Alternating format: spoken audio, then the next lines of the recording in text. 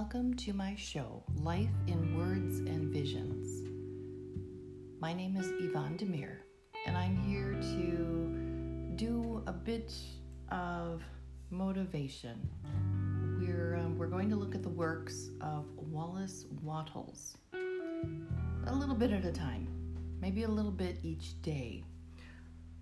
Wallace Delos, it's Delois,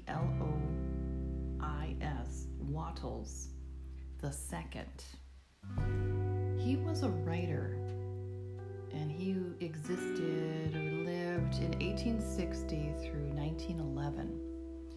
He was an American New Thought writer. He is somewhat obscure to us today, but his writing has been quoted and paraphrased for decades, just decades, because he remains valid in this new thought and self-help movements. Everybody today seems to want to, and I think a healthy person wants to grow, you want to create, you want to express, you seek an abundant life. Now, perhaps you will not be financially wealthy, but you will have an abundant, wealthy life in other ways. Wallace Wattles talks about there is this unknown abundance, this unlimited amount of abundance that is available to all of us on every single level. He believed there was no such thing as man not having a right, man or woman having a right to great abundance in their life, and how to grab hold of that. He would often speak about nature and how spirit or God, the one being, a creator, made our world, and that the animals within the world, especially the birds, he would always point out the birds, that they did not want. They were abundant. Now, they didn't have monetary wealth, of course. He's not talking about necessarily financial abundance, but he's talking about the fullness of life and that it exists, that there is absolute abundance and satisfaction within our own lives, and that we can create it for ourselves. He does amazing things in his, he looks at it like a science of being abundant, and I believe it has a lot to do with our perspective. It has a lot to do with how we see ourselves and how we see our world, and knowing that we have the right to change it. We have to permit ourselves to change our own personal world. So it's just amazing how, he speaks about the birds, and that he says, we have these markets in our world. We have a stock market, we have all these, supply of wealth, money, perhaps, if that is your sole purpose that you feel. But I'm sure you have a greater purpose than just generating money. You are going to be affecting lives, many, many lives. And he talks about the birds, how there is just this free, great supply, and they have no worries about where are they going to get their next worm? They don't have the worm market cornered. There isn't one or two birds that say, I own all of these worms. Honest, there's plenty for all. So that's one of the things that he talks about, and it's a very, very simple concept, but he takes that and starts the idea of that there is wealth for all of us, and that it's deeper and greater than simply financial abundance, but it may lead to great financial abundance, true depths of wealth, happiness, and truly a robust life. And that it is worth living, and it's worth pursuing, and that it is super abundant, and that there is this equality and almost a democracy to this idea. We all have access to it. It's there for all of us. He said one of the problems with mankind in society is we like to take control, and we like to grab one little tiny portion. Our little pot of gold. I don't care if it's billions or trillions of dollars. That's that pot of gold. Oh, we're in control of it. We are in charge. But there's far more abundance than that. There is more to the aspect of living a full life, a vital life, a vibrant life. Financial abundance and wealth will not give the full perspective of what true depth of wealth is and true personal abundance is. It may not give you bliss. It may temporarily give you tremendous comfort, joys momentarily, but it won't be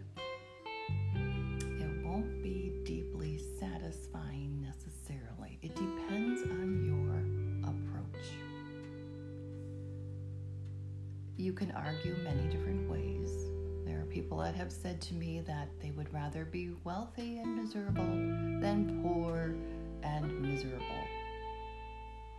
But I guarantee you, being very wealthy and having mental chaos and misery and anxieties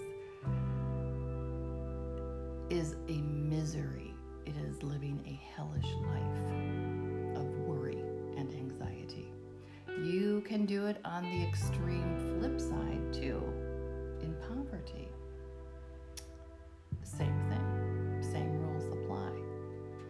So he's a very interesting man, Wallace Wattles, because he delves into the depth of wealth and the greatness of the abundance and the unlimitedness of abundance, and that we should entertain that. We should act upon it and know that it's more real. The thoughts, our motivations, those are far more real, and how we act on those things than the actual physical world. Our thoughts begin the greatness. It opens up an entire world for all of us. So basically, he said to all of us is that we should stop fighting for the little fragments of wealth, the little fragments of abundance, and quit micromanaging those tiny little bits of our world and open it up, open our minds, open those imaginations up so that you are able to access the wholeness, the greatness,